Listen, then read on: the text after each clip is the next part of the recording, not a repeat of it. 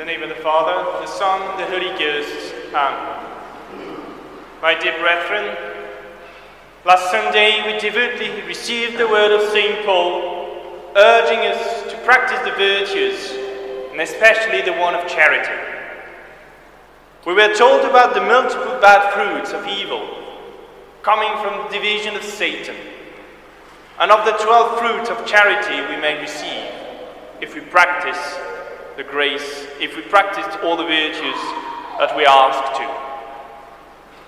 That was the first step of our conversion. And today our Holy Mother, the Church, continues the reading of the same epistle to the Galatians. And we just heard St. Paul warning us about the danger of self-confidence and tepidity.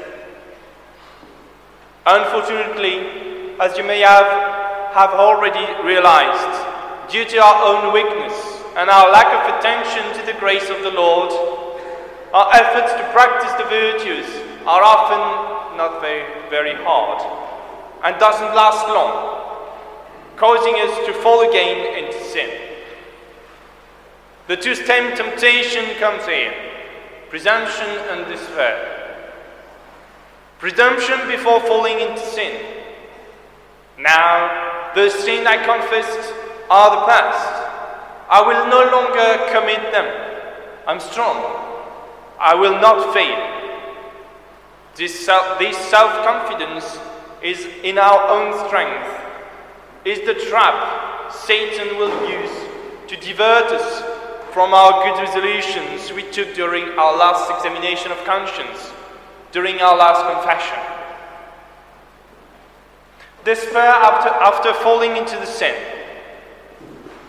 And we lament and say, I did not follow my resolution after 1 week, or a day, or even an hour. I'm good for nothing, and nothing will ever help me. So I let go everything from now. These two defects can be ours if we are not careful and thankful for the grace of the Lord we receive continuously every day to support our actions and faithfully accomplish our daily duties. If we live by the Spirit let us also walk. Once we achieve the submission of the flesh to the Spirit, let's not think it's over. And our task on earth is ended. God wants us to convert, to come back to Him. And this is only the first step.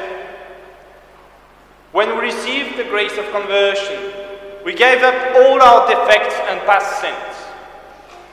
The next step is to persevere in this good willing, to persevere until death. The battle against our flesh must continue all along our life, or we will lose everything we gained. Our distorted passions should be watched continuously to avoid any of them being awakened while we're looking away. Most of the time, and St. Paul mentions it, pride is the first to wake up. Now that I just received the grace through the sacraments, I will not fail again my resolution. I'll make strong penances, etc.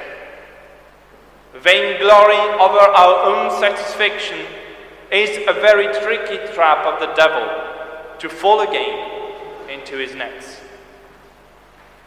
None of our perfections is to be given to us, but to God only, as we say in the Psalm of Sundays at Vespers, not to us, O Lord, but to thy name give the glory.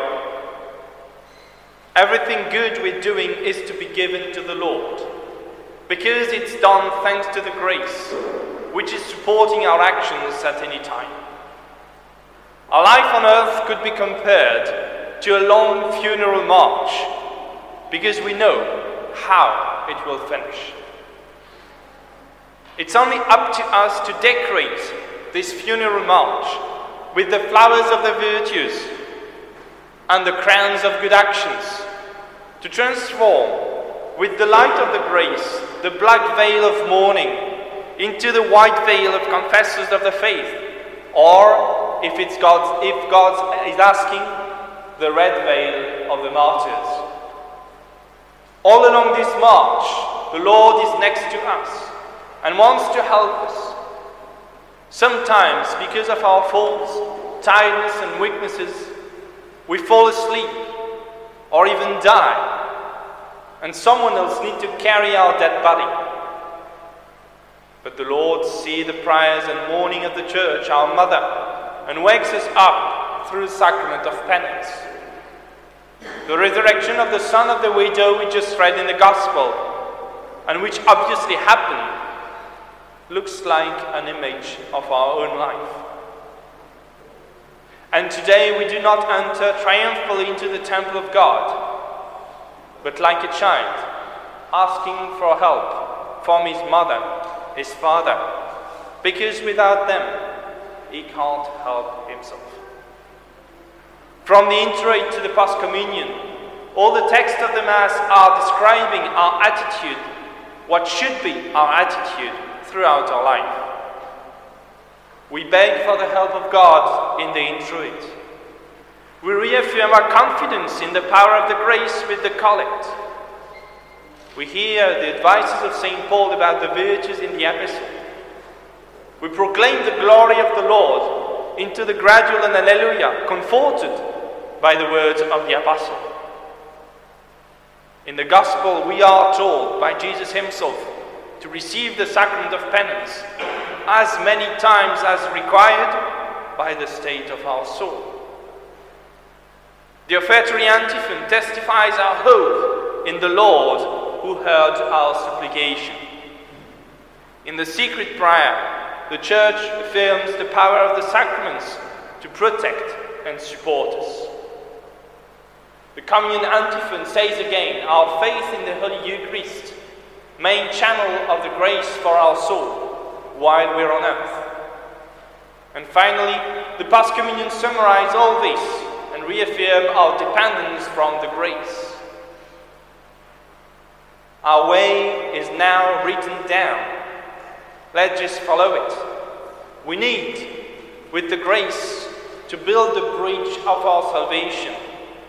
And the first pillar is the baptism, the last is the door of heaven. Between the two, only one way, a Christian life, built and supported by the sacrament of Eucharist and protected on each side by the sacrament of penance. Across the bridge, at the very end, a glorious cross is shining and guiding us. We celebrated last week. The exaltation of the Holy Cross reminded us all the victories obtained throughout her over the armies wanting to destroy Christianhood. That was also to remind us the antic-enemy. That was also to remind us it was the devotion to be practiced to obtain the victory against the antic-enemy. This sacred wood is the instrument of our redemption, and our efforts and penances are the cross the Lord wants us to use to walk back towards Him. With His help, we will achieve that road. We will build this bridge of holiness. Let's not lose from sight the beautiful cross of our Lord, and we will safely arrive in the harbor of salvation. Amen. In the name of the Father, the Son, and the Holy Ghost. Amen.